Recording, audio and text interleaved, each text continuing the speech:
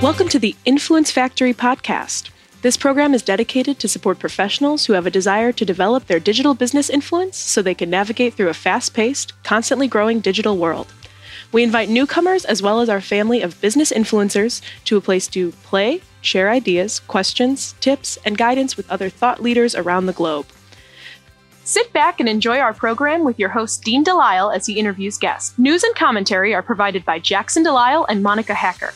Power Move lessons are provided by the Influencer Marketing Department at Social Jack.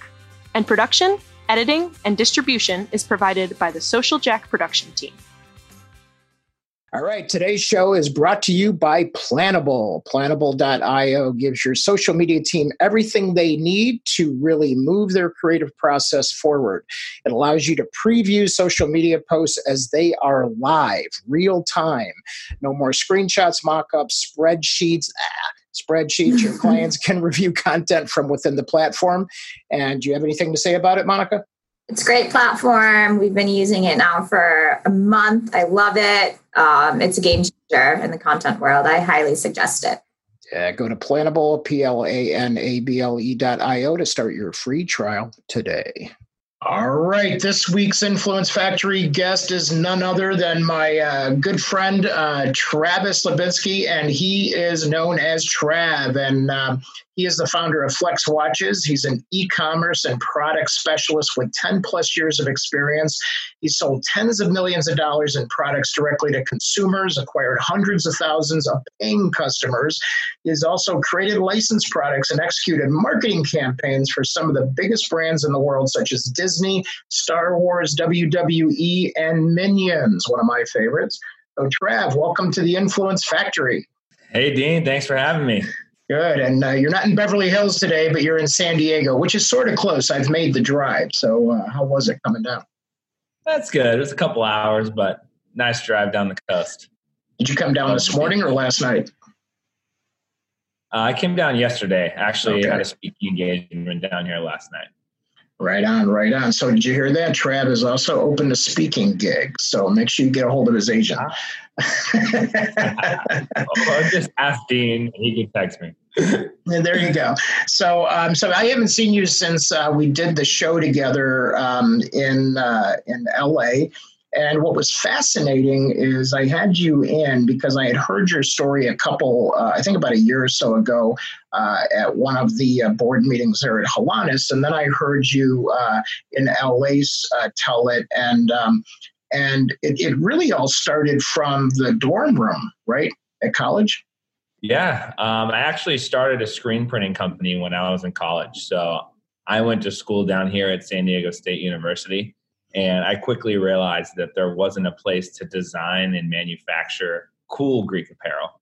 So I started my own printing company, and me and a friend started printing shirts and drying them in the kitchen for our fraternity. And that quickly expanded into us creating an entire company around it and getting licenses and doing all sorts of fun things in the printing space. Yeah. So what had you, what sparked that idea? Just needing money, or where did the idea come from? I just had a passion for being in fashion and wanted to create a brand since I was a little kid. And I think this was like a stepping stone for me. And I saw it as an opportunity to create apparel for something that I was going to be part of. So it was my fraternity. And I personally didn't like the clothing. So I wanted to design cooler clothing. And once I did that, I went through the process and realized that there really wasn't a reliable and affordable place around the college area. And it was a big need. So that's when the entrepreneur in me decided, you know what, there's an actual business here. And let me go door to door and ask all these fraternities and sororities if they want shirts too. And so I just pre-designed everything and brought it to them and said, hey, if we made you these shirts, would you buy them? And I came in with a competitive price and a good design. And it, one thing led to another, and it turned into a 10-year business for me. So right now, today, you're known as a digital guy, but yet you went door to door back then. That's pretty cool. I mean, if you think about it, you did it the old fashioned way. Yeah, I did that door to door. And then even when I started the watch company, which we'll get into later, we were in retail, and I was doing the same thing, just going to trade shows, doing grassroots marketing and trying to get our product in front of people who could make a decision to buy it, whether that was the T-shirt chair for the sorority or the buyer for Nordstrom's. I still had to go door to door and hit the pavement and make sales. And it's a lot different than it is now, for sure. Yeah. So with with the shirts, did it grow into anything beyond the university and doing it for sororities and fraternities? Yeah, I started working with local businesses. And then as we graduated, a lot of my friends started working at different places in the corporate world. So I started getting some contracts. And then again, my passion was for artists and influencers and celebrities. So I started doing artist merchandise. And I picked up a couple clients that are pretty well known, like Paris Hilton. And I started working on their merch, and it just kind of spread. So I started doing artist merch, and that's what actually got me to go overseas and start finding products to bring in, because I would go find, say, a hat or sunglasses for Paris Hilton, and I would order thousands of them and then bring them into the States and store them in my warehouse and ship them for them. So it was before drop shipping. I was the guy who was holding the product and drop shipping for them, right? So that kind of opened up that world to me of not only just printing t-shirts, but then manufacturing products overseas and importing them and fulfilling orders to customers. All right. Now, come on. You don't just get Paris Hilton. Tell us a little bit how you got to Paris Hilton to get Paris Hilton. So one of my friends ended up going into the entertainment industry, and he became her manager. So it's all about who you know. Thanks, Travis. I just had to tee that up. Yeah, no, I mean, and it sparked, it sparked a lot. But I said it then as a young kid, and I say it now: your network is your net worth, right? So it's all about who you know. I definitely delivered superior product. It's all about who you know. I definitely gave good product at quality price points, but I had the in, right? So I was able to go into these rooms and actually show these people. And I heard a lot of no's, but just you only need a couple of yeses, and then you're off to the races. Yeah, that's interesting. And it's always funny. I mean, you've probably broken the record in terms of the fastest somebody said that. So at an early age, you realized the power of your network in somebody that you knew that was a manager of Paris Hilton. Was that something that you grew up with your whole life? Is that something your parents taught you? Because I mean, that isn't usually something that you automatically have. It actually just happened somewhat naturally when I was in college, and I started realizing that since I was friends with the people that were in the fraternities or sororities, or I was friends with the person who had the job that ordered the t-shirts, that I could go pitch anyone, but there was a lot of people out there that did screen printing. So unless they really wanted to do you a solid, they didn't have to switch their production. So I was looking for people who were already spending thousands and thousands of dollars on printing. And I realized that they weren't just going to give me the business because I was young and we were a new company. So I had no choice, and I had to go to people that I knew. And then that eventually made me realize that all these people in my network are telling other people, and word of mouth spread. This is before Facebook, right? So this is just like, hey, yeah, this guy made my shirts over there. And then all of a sudden it's a friend referral. And as soon as that started happening, and then we started with Facebook, I realized that I could have my friends share my content on social media, and then they could bring in their network. So I started commissioning my friends, and I was like, hey, what can you get? And so we started making little Facebook groups and pages, and everyone just started basically connecting with one another. And you were being marketed to connect, right? With Facebook, connect with everyone. And I just kind of picked up on it and was like, all right, cool. I'm going to build not only my personal business professional network, but I'm going to build my social network, right? So I've been doing that same thing I look back, it's been 15 years,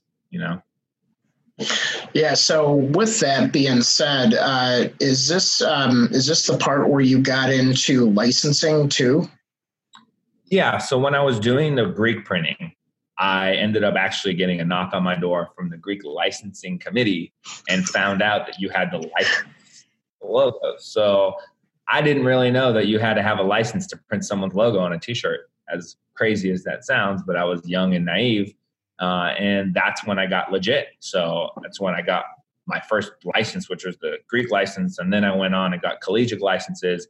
And then I started doing artists. And I was like let me do everything. Let me design, manufacture, sell, and ship the product for you, and I'll just pay you a royalty. So I had that concept in my head, which you look at my brands today, we got Star Wars licensed, Minions licensed. So it's been a big part of my DNA, and it's really helped me like reach new audiences and sell to people who want it. Because the bottom line is a t-shirt with some bright colors on it and a picture of a wave or a sunset isn't going to sell like that same picture with some alpha phi letters. So now all of a sudden there's millions of alpha phis that want that shirt, right? So I caught on to that, and I've leveraged licensing and other people's intellectual property. Yeah, that's awesome. And then where did you take things from there? So what happened, next was, did it grow into a little bit of an empire? Did you sell it off? What happened next? Yeah. So I started doing a lot of sourcing and bringing products in overseas. And I'd already kind of built that pipeline of that supply chain. And a friend of mine came to me and said, let's start a watch company. And that's really when I jumped at that opportunity to source the Flex watch and become the co-founder of Flex Watches. And my team kind of turned into that. My office turned into that. And each color represents a different charity that we partner with to give back 10%. So we immediately started going to different charities and doing licensing agreements with them where we would donate instead of pay a royalty. So it kind of all evolved, but I kept that business running, and I did merch for artists and celebrities. And to this day, actually, I sold off all my equipment and shut down the business itself. But to this day, I still have that client list, and I still have a large network of manufacturers and some clients I do referral work with. It's just because it's not worth my time anymore. But it's still nice to have someone call you with an order and then refer it to a printer, because those printers in my network love it. And they're like, oh, we just need work, right? Because they have the machines, they have the warehouse. And so I quickly realized that I didn't want to be in a warehouse in 100-degree weather, 12 hours a day, and it took me a long time to get out of that, but I did that for 6 or 7 years. Then we started Flex, and then I kind of got a name for myself, and I was able to kind of step away from that. And that's when I closed down the warehouse and I started outsourcing to 3PLs so I could have third-party fulfillment and customer service and get out of the warehouse. And then I moved to LA to pursue influencer marketing and work with celebrities. That's cool. So on the watch itself, it had different colored bands, right? So different colored bands that represented the charities. Yeah, I'll show you right here.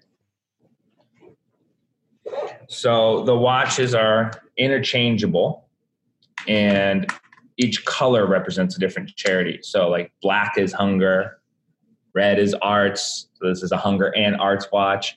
But got it. Okay. We evolved it from just the plain colors to printed.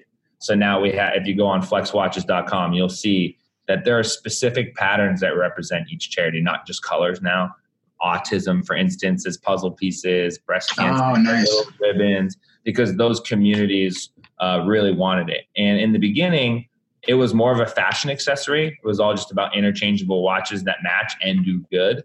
And as time went on, I realized that there were communities of people like the autism community who were very supportive, and they wanted to wear their pattern. And when we started doing that, it actually started working more because it was a conversation piece. So now if you walk in with a bright yellow and blue puzzle piece watch, people are like, oh, what's up with that watch? As opposed to just a yellow watch, So we've continued to evolve the patterns, and we started putting them, we made those patterns for the watches, but now we started putting them on all sorts of stuff that give back. And we've kind of created our own charity patterns.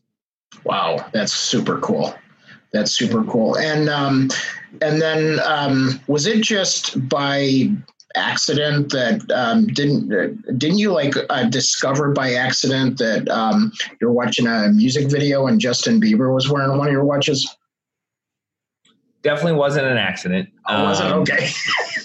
After right when I moved to LA, I became friends and partnered with a guy named Tyga. He's a music artist. And Tyga had a brand called Last Kings. So we did a collaboration, and he saw the different things I'd done in the past. And I was like, let's put your logo on my watch face. The same way, even now this is a Star Wars watch, right? That's Darth Vader. But in the same capacity, we had the Pharaoh, for his brand was Last Kings. And in the first week of the watches coming, we basically decided that we wanted to start marketing them. And he ended up having a song with Justin Bieber, and they were shooting a music video the day the samples were arriving. So literally they landed at my house at 9 a.m. and I drove an hour and the call time was at 11. So I literally had an hour before that. And I just showed up on set with the watches, and the song was called Wait for a Minute. So it was like, oh my God, all around time. Yeah. And in the storyboard from the director, it said, use a watch to freeze time as a prop. So I was like, yo, this has to be the watch. And I just told Bieber and I told Tyga, I was like, this has to be the watch. 150 million views later, it was the watch. But he didn't say flex watch, right? No, it did. It did. If you Google Wait for a Minute, the music video, in the opening scene, everyone's moving, and then he lifts his hand up, and it's straight up close up Flex logo right there, and he goes, wow. Boom. And it's pretty incredible. I saw them shoot it, but when I saw the music video, my heart dropped to the floor. I was like, I bet. Whoa. And I was just refreshing. 1 million views, 2 million views, 5 million views. I was like, oh my God, this is crazy. By the time I checked my website, we were sold out. You know, it's just like, oh man, that's awesome. I had more money to buy more watches at that time. You know? Right. So then, so that's an amazing opportunity. So then where did you take it from there? I really learned through starting Flex Watches and getting exposure through like reality TV and with influencers that it was all about creating those like lightning in a bottle moments where we can, I call it ABCD, but we can attract new customers, build our brand, connect with consumers, and drive traffic.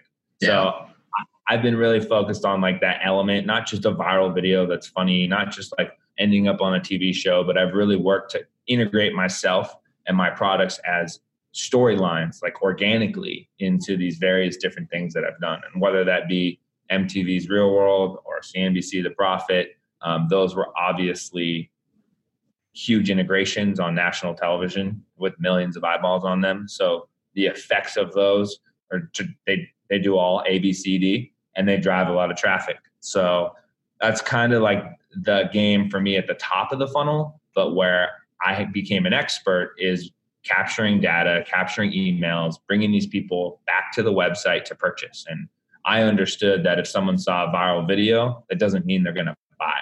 But if someone saw a viral video and then they got reminded and then they got offered a product and a discount and then they got reminded about the discount, eventually, if you hit them over the head enough times, they'll buy.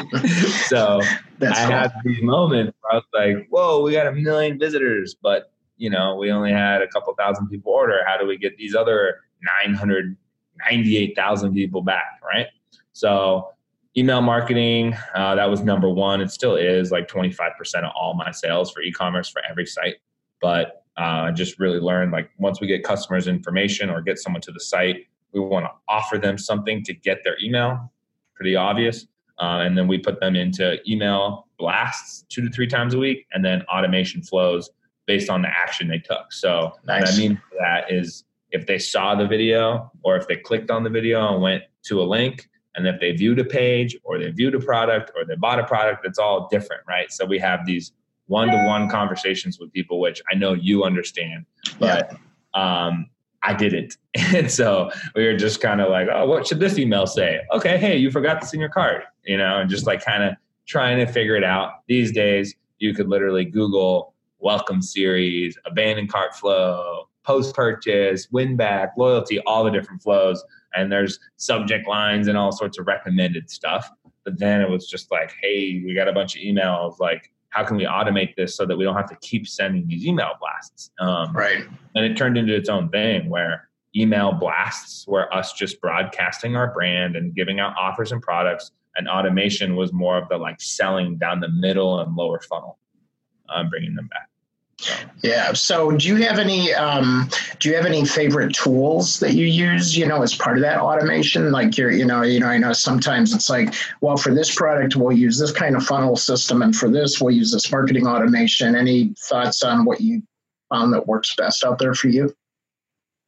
Yeah, currently for email automation, Klaviyo. It's a nice, robust platform. It's good for CRM.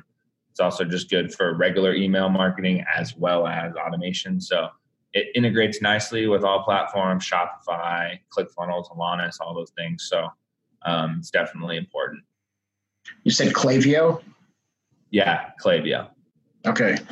We'll put that in the show notes, folks, so you don't have to worry about that right now. And then just real quick, because I think, because what I like is how you leverage your network and all of your connections, and you're opportunistic, but you were a true entrepreneur in that you didn't give up. You kept going at it in different ways, and you kept making sure that wherever you were at, people knew what you were doing. And I think half the world forgets, like, it's okay to talk about what you do. I know it drives my wife crazy sometimes because it's like, man, you're always talking business. And no, I'm excited about what we do. We change lives. We create influencers. We help people get to that next part of themselves that they're afraid to go to. And we get excited about it, and I want to talk about it. So I appreciate that about you, because I think too many times people tend to hold the best parts of what they're doing in their story back. Do you agree with that? Totally. Yeah. And I think it's super important to be vocal about it and manifest what you want to happen and, live your business and speak about it. Yeah. And another point to that is just like, for me, it's just about doing something. It's like ideation, do it. There's no in between. Just do it. Like all these people, there's so much wasted time talking about things and planning. It's like, cool, just start and you'll figure out what you need, and that's been my whole motto is like, let's just do it. It's like the amount of effort, energy, time, thinking that you put into these things that may never happen. It's like, let's just test it. Let's just throw some few bucks at it and see if it works, whether that's literally $10 at a Facebook ad. You know what I mean? Let's just see if it works. And that's also caused me to have a lot of failures, but they're quick, and I just learn quick and I just move on. And that's why I went from, designing shirts to printing shirts to sourcing product to starting my own brand to marketing in retail stores and going to trade shows to building websites and going on TV to working with influencers. It was never easy. It was always like a shot in the dark. And now when you look back, people are like, oh, you worked with Justin Bieber and you had YouTube videos and you worked with Logan Paul and he blew up on Instagram. It's like, yeah, but I was working with Tyga before Kylie Jenner, before he dated her. And I was working with these kids before Instagram. You know what I mean? So when they had 30, 40, 50,000 followers on Instagram that were engaged, 100, 200,000 followers, it was like they post, we make thousands of dollars. Today, they have millions of followers and it's not the same game. Yeah. So it's interesting because I got in at the right time when it wasn't ever like the thing. I was drop shipping when I was 25 years old out of a warehouse in San Diego. And now you can't get away from building your personal brand and drop shipping. It's like, yeah, literally been talking about my network, been putting myself out there front and center in all the businesses and building my personal brand and attaching it to that, which is ultimately allowed me to just attach me to different things. And if those things fail, I'm still there. I still go on. The show still rolls on, so. You're still the constant in all of that. It never stops, Yeah. So in that, with, sort of with the influencer marketing space, and you're in the midst of a lot of mega and macro influencers as well. What would you want to say to people out there that are just starting out? Because, everybody starts somewhere, like what you just mentioned, and you have, you have nanos and micros now that are looking for that next piece of themselves. And the game has sort of changed in terms of the algorithms and everything else. So can you walk us through, as if you're advising or coaching us about, I have this great thing that I want to be this, and I want to take this to market. What would you say to those people? Number one, know who you are, know who you want to be. You got to choose one thing. I'm like a million things, but I'm the founder of Flex Watches because it's easy. It's tangible. You can attach it to it. Go to the Instagram and see it. I don't talk about being an author, a speaker, tech consultant. I don't, it's just part of it, and it's assumed. And obviously I own that whole product and e-commerce expert because I worked in products and e-commerce. So you tie those things back to the brand, and then you have consistency And then you actually have to be consistent. You have to have a consistent voice. You have to create consistent content. You have to post it consistently. You can't just be you in a platform. You have to be on all platforms. You can't just be on YouTube. You have to put your video everywhere. And I think that's what people are missing. And you look at, say, Gary Vee, he's hitting people over the head with it right now. It's like, join TikTok, join TikTok, join TikTok. And there's a reason for that. It's because there's a captive audience of hundreds of millions of kids on TikTok. So of course, like, join TikTok if you want to be an influencer. That's where you're going to blow up next. No one is blowing up on Instagram tonight, tomorrow, next year. It's not going to happen. The more brands are willing to pay the platforms, the higher the CPMs are going to go, and the more expensive it's going to be to reach people. So they're going to want you, even if you are an influencer working with a brand, to do a branded handshake or partnership, and they're going to restrict your reach so that the brand pays. And you have to align yourself with a brand that has the same ethos and the same story as you, so that it feels authentic, organic, it's consistent. And if you're working with a brand, now you want them, and here's a little hack, don't tell anyone I told you this, but you want the brand to spend the money to get you the visibility. So what you want to do is create good content and align with the brand so that they're tagging you and they're posting you and you're giving their community something. And that's honestly the game for a lot of these macros now.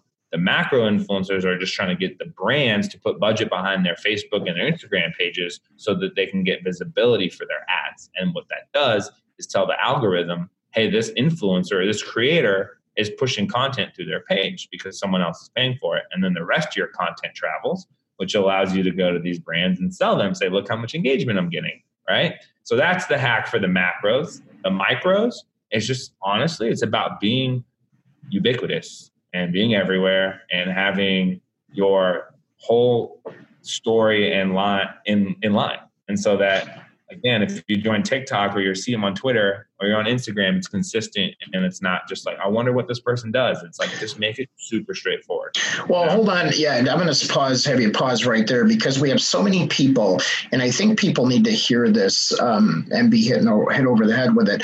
But, the day of the bots and the automation stuff and go follow, unfollow and all this, that had gone on for years and years, and fake followers and pumping up these numbers and things like that. It's pretty much gone. I mean, and you have to put the time in. You have to invest in your business. And a lot of time that is you and a team member or you and a partner like Social Jack or us to go in there with you and help. You're building a community. You need to be with that community and talk to them, as if you've built this community center and you're inviting people to participate, like the YMCA, it's like you're building a membership group, right? It's called social media. Like, you're supposed to interact and engage and respond to comments. And like, you can't fake the funk. You know what I mean? Yeah. Like, it's way better to have a concentrated group of followers who know who you are and engage with you than all these bots and fake stuff. Because at the end of the day, down the line, it's not going to produce an ROI for you. So those vanity metrics are ruining the platforms, which is why they're all leaning towards taking away likes and like not showing it, because people are creating inauthentic content to make themselves look a certain way so that they can get likes and followers, when in reality, it just be a cool person and engage, respond to comments, respond to messages, be authentic, put out content. And if you do that consistently, people notice and they want to be in your comments and they want to join the community group or conversation. And if you don't do it, it's just like, it's lazy on your part, And I see people all the time, they're just like, they post a picture and then they're gone. It's like, who cares about your photo of you? Like, ask a question, be engaging, at least respond to the comment. I'm guilty of it, but at least I'm there for an hour after I post talking to everyone, And for me, it's like, I don't want more followers that aren't authentic, because I just have random noise to sift through. Well, and it's harder to find the people that really matter, the real people. Yeah, it's hard to find the real stuff. And that's what leads to the opportunities, You have no idea the number of people that knock on our door and say, here's my stuff, make me famous. I have 20,000 followers. I need to get to 50. and I'll be back. And then we map out this plan of what they're supposed to do and what we're going to do and how we're going to support them on this effort. And then they don't show up. And I'm just like, no, you have to participate. This is your show. This is your audience. You have to be there with us. I can't even say it enough times. I hope you're listening. Yeah, seriously. And it's like an example would be like, what if you had a podcast and then you didn't show up to speak on the podcast? It's like, what? You have to put in the work to create the content for other people to consume it. And that's another thing. It's like you have to be engaging, but you have to create content that people want to consume. It's not about you. It's not about your 50,000 followers, your 20 to 50. None of that matters. There's no difference between 20 and 50,000. If you have 20,000, you have 3% engagement, or you have 100,000 and you have 1% engagement, who's winning? Right. You know? So it's all about having a captive audience. And I think the micros, it's better to fall under 100K now. I'll tell you, I purposely am hovering around where I'm at. I'm at like 70K, not paying money for growth, nothing, because I just want the organic growth. You know, I'm okay with losing 200-300 followers a day and gaining 400 or 500 and just slowly, and people fall off, and that's fine. I don't want people to follow me who aren't going to engage. I actually prefer them to unfollow me because I want more likes per follower count so that my audience gets more reach. Right. So, yeah, it's interesting. Yeah, and the brands love that. Yes, they do. In fact, that's where the nanos are starting to kick in now, even the smaller ones, because they're so intimate and they're so focused and they're so real that, like you said, some of them are getting like 30, 40, 50% engagement, and they have a small audience, but they've got several thousand people out of their 5,000 that are actually participating, Yeah. No, I worked with a girl, I won't name her, but she had about 4 million followers, and she posted about her brand. She started a swimsuit line and posted about it, and she made like 4 sales. I built her whole store and did everything with her, and I was like, wow, like you really can't sell. So imagine, right? And imagine somebody with 1,000 followers who actually care about them, and you're like, hey, I need you guys, and they have 20% engagement. And 10% of those 20%, so 2% of their audience buys from them. She just outpaced that influencer with 4 million followers by 5x. Wow. ROI. And then you're paying that person with 4 million followers $4,000, and you're paying this other person a few $100. Which one is actually worth it? It's like, it's a no-brainer. There's not enough of them. There's not enough people out there between 1 and 10,000 that are willing to do the work and understand it, because you know why? Because as soon as they do it right, they go 10, 20, 30, 40, 50, and the brands are like, they're in that like middle range becoming a micro. But what you're saying, like the real small infant stage, that's friends, family, coworkers. Those are the people engaging with those posts. That's why it's high, because they know them, And so like you have influence on the people that know you, and that's good. So it's not about the numbers at all. Really, it's not. Yeah, it's just funny. It's almost like you can't say it loud enough or more, frequent enough. And then they're like, okay, I get it. We'll do it. And we coach them, we onboard them, and then we like start, and then we're like, where'd they go? And then they're like, I want to cancel because I said, well, you didn't show up. Yeah, no, and that's on them. Honestly, it's on them. It's accountability to whether it's your client or your own self. It's like, if it's something that you want to do, then you need to do it. Like, take ownership of your brand. Take ownership of your brand. Boom. That's it. So you've had the like over 500 million YouTube views. If you were gonna you mentioned about being consistent, being true to yourself, obviously build your channels. You want to look good. Any other, snippets of advice for people that are spending time producing video and maybe some things to consider or think about? Yeah. I alluded to it earlier, but that ABCD thing, like I think the most important thing is the connection, the C. It's obviously great to be like attention grabbing and, putting your brand in front of stuff, but connecting with consumers is number one. I mean, if you don't connect with someone, they're not going to listen to you, right? So whether you're a comedian on a theater stage or whether you're a young entrepreneur with 100 followers trying to start a brand, like, connect with people. Otherwise, they don't care. Like, you got to get people to care. And in this world, it's so quick. People are so quick to decide, and that's what they're deciding. Do I care or do I not care? If you don't care, you're not spending money. If you care, you'll consider spending money. And once you have someone caring in the consideration phase, then you can pull on their heartstrings and get them to support you. But if you don't connect with them, they're just like, whatever, I don't even remember you. So give us a little more elementary. When you say connect to you, that means to, evoke an emotion out of someone. For me specifically, if I'm selling myself, I'm telling people to do what they love, right? Yeah. Like most people want to have a happy life. If I'm selling a Flex watch, buy this watch, feed 5 children. It's direct impact. Buy this watch, support a family with autism, right? So for me, I tell a story and I showcase exactly what I'm doing in that video and how I'm either helping an entrepreneur or I'm impacting the community through charity. And so those are where people are like, oh, wow, there's hungry kids in Mexico and this guy's feeding them every time he sells a watch. I want to help hungry kids in Mexico. How can I do that? Oh, just buy this watch. Join us, right? And they're like, oh, I want to join. Yeah. And they click the link and they're buying a watch. And they're like, why did I just buy this rubber watch?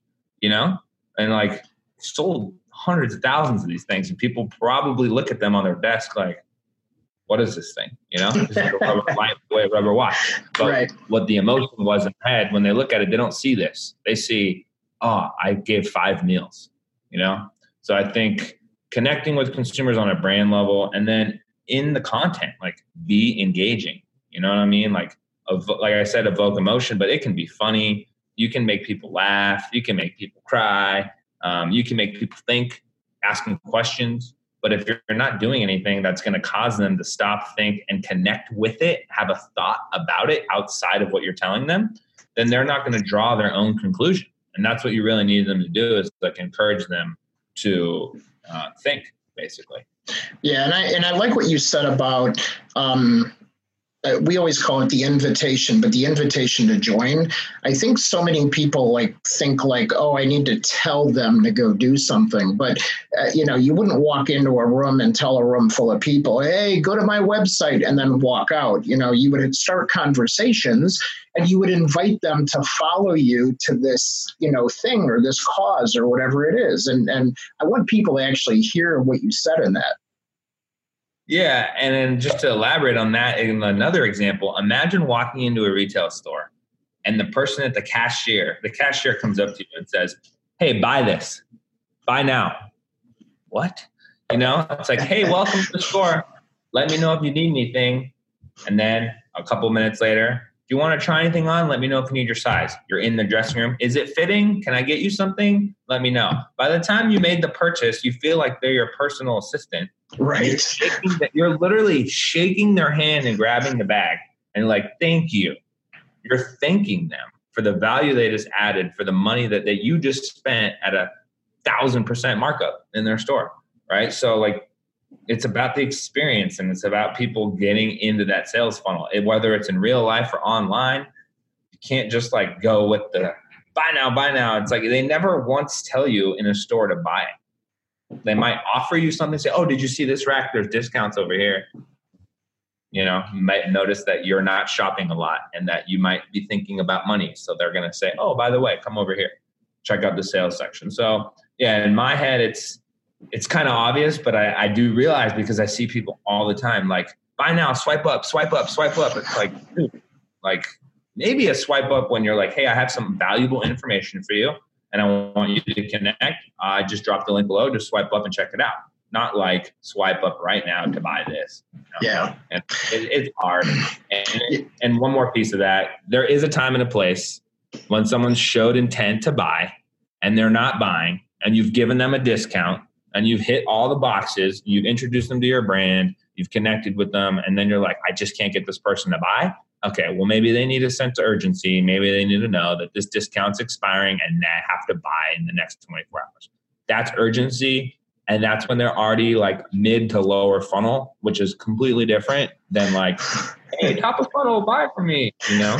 In your first conversation. Even in the first 2 weeks, like my ads that say that stuff, my email flows, they're weeks down the line. They're like, you know, day 21 to 28, where it's like last week of expiring. And then after a month, I'm not even worried about them. They'll come back on their own, you know, because they've seen it all.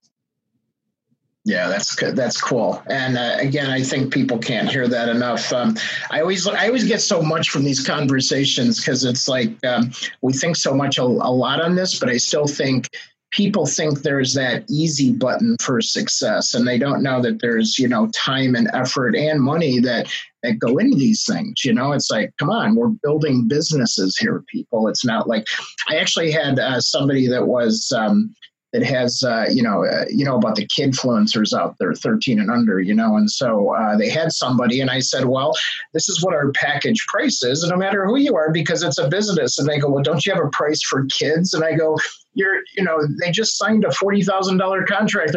It's not a kid anymore. It's like it's a business, you know? Yeah. And that it's honestly, to me, it's like probably even more valuable for that kid. Right. Yeah. So an adult, they kind of know what they know, and they're going to like do what they do, and their peers are going to think what they think.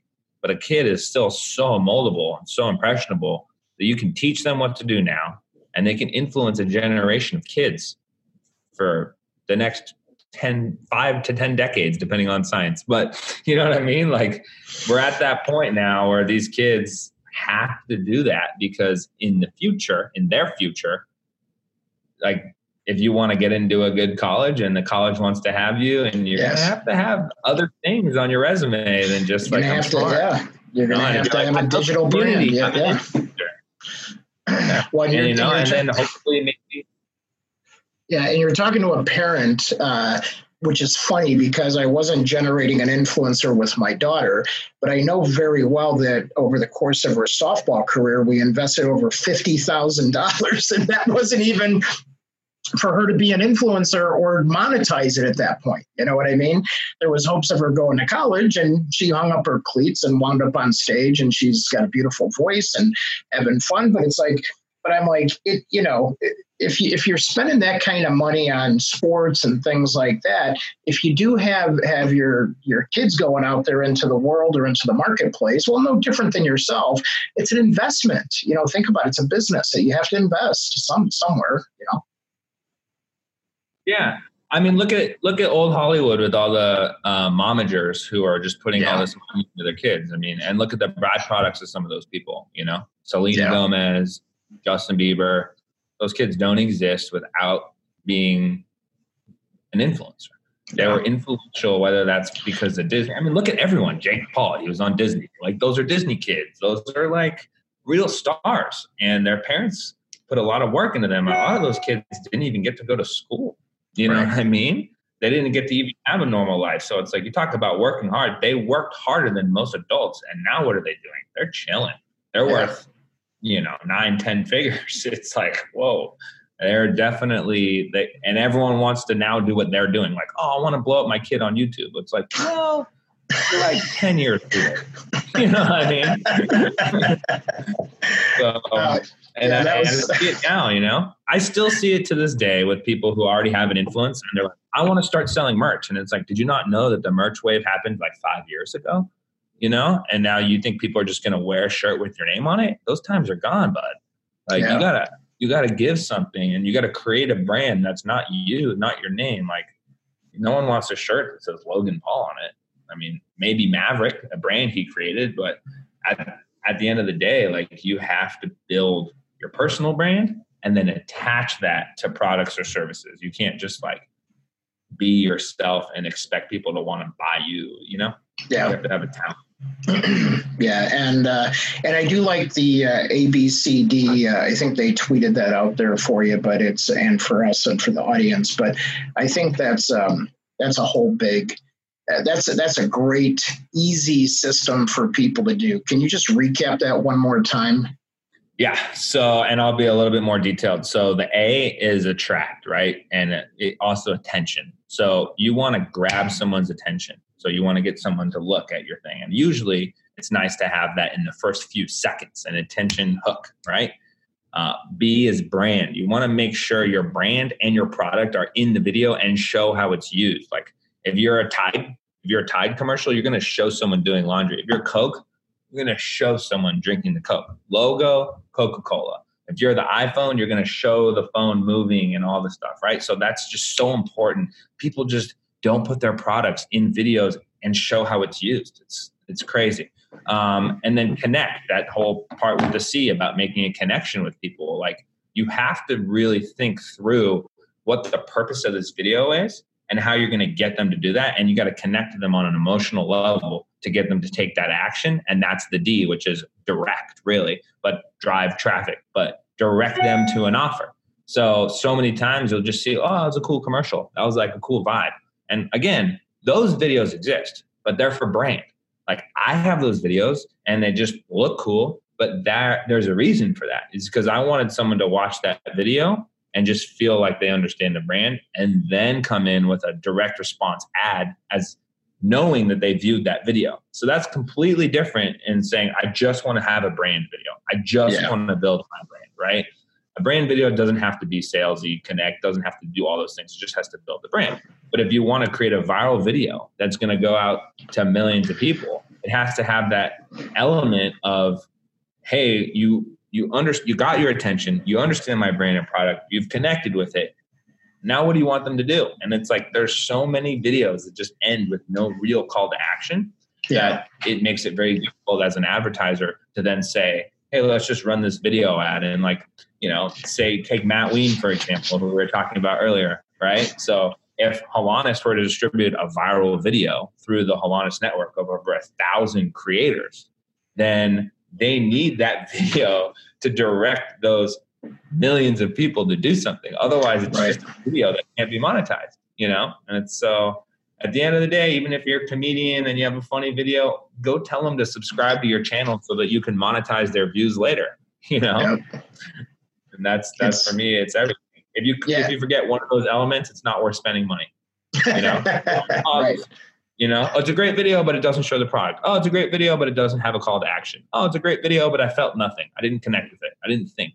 Oh, it was a good video, but it didn't catch my attention. So it's like, you got to hit all those if you want to have a direct response marketing campaign. Period. Period. Like, there's nothing good. And I broke that down over years. So I was like, God, what do all these videos that actually work have in common? And I've done product placement where, say, Damon John wore my watch on Shark Tank for 4 seasons. Season 1, 2, 3, and 4, he's wearing a custom flex watch that says Mogul on it. He doesn't mention it. He doesn't say anything. You can see it, but that doesn't matter. It has to literally be connected. It needs to say, hey, go buy this. So when you have the YouTube video with the link in it or something of that nature, really does help with the product placement. But I learned that product integration and storyline integration is what really triggers. So I was like, oh, every single time that I've either been on TV or had a video that did well, it had all those elements. If it was missing one thing, it didn't work.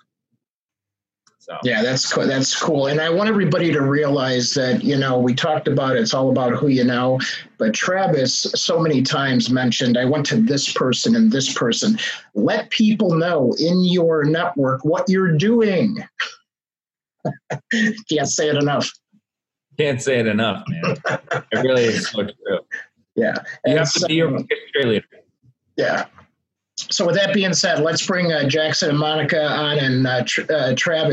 It's really, we always learn so much. It's like I either get the great reminders and reinforcement or I always learn something new. And I forgot about the ABCD. So thank you so much for sharing that. But Monica, what'd you get out of today's show?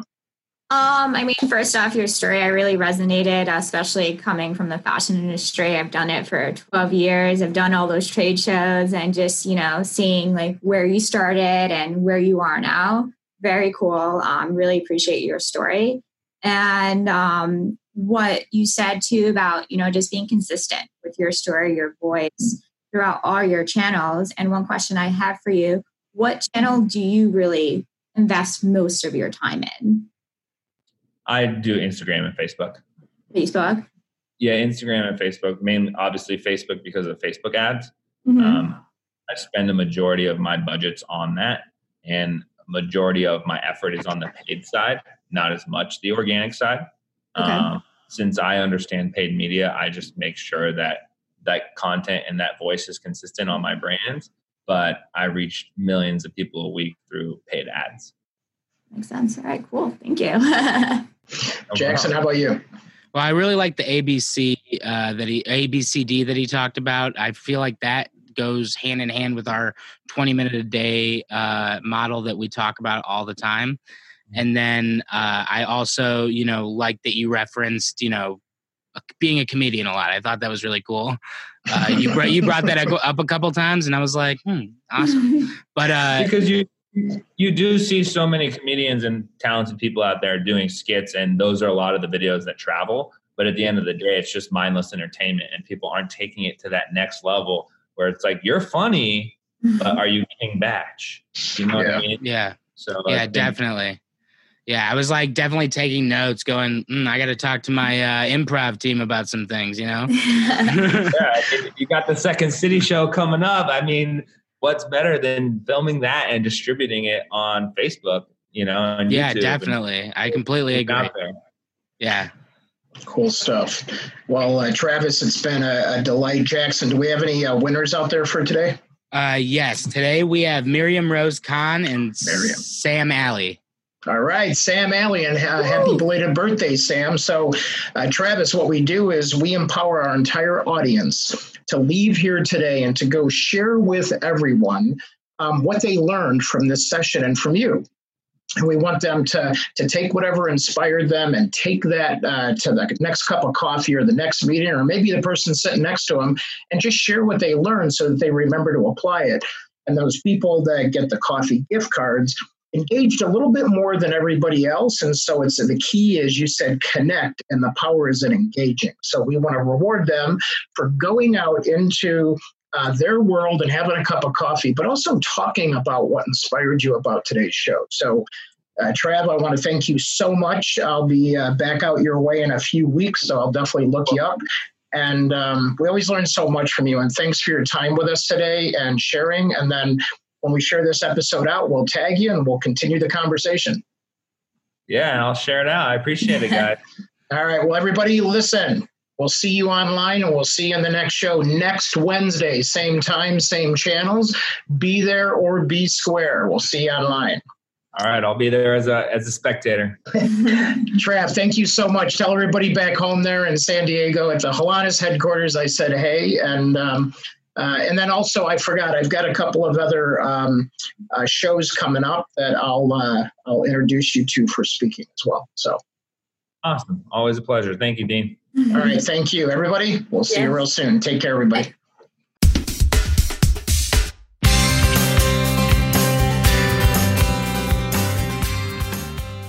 Thank you for listening to the Influence Factory podcast. We welcome feedback and suggestions. You can provide these by visiting our website at www.myinfluencefactory.com. And if you are interested in Social Jack's 90 Days to Influence program, you can simply go to 90daystobusinessinfluence.com and simply ask for the next steps. While our program airs regularly on Zoom webcasts and Facebook Live on Wednesdays at noon Central, we invite you to download episodes on your favorite channel: YouTube, iTunes, Google Play, Stitcher, Spreaker, SoundCloud, and who knows where else in the future. We will also provide occasional on-location live streams with special guests that we will announce in our community Facebook group, Business Influencer Alliance, as well as on all Social Jack channels. Our mission is to help you build your digital business influence with this podcast, as well as inspire, educate, and entertain those who are hungry to collaborate in a cool place with cool business professionals just like you.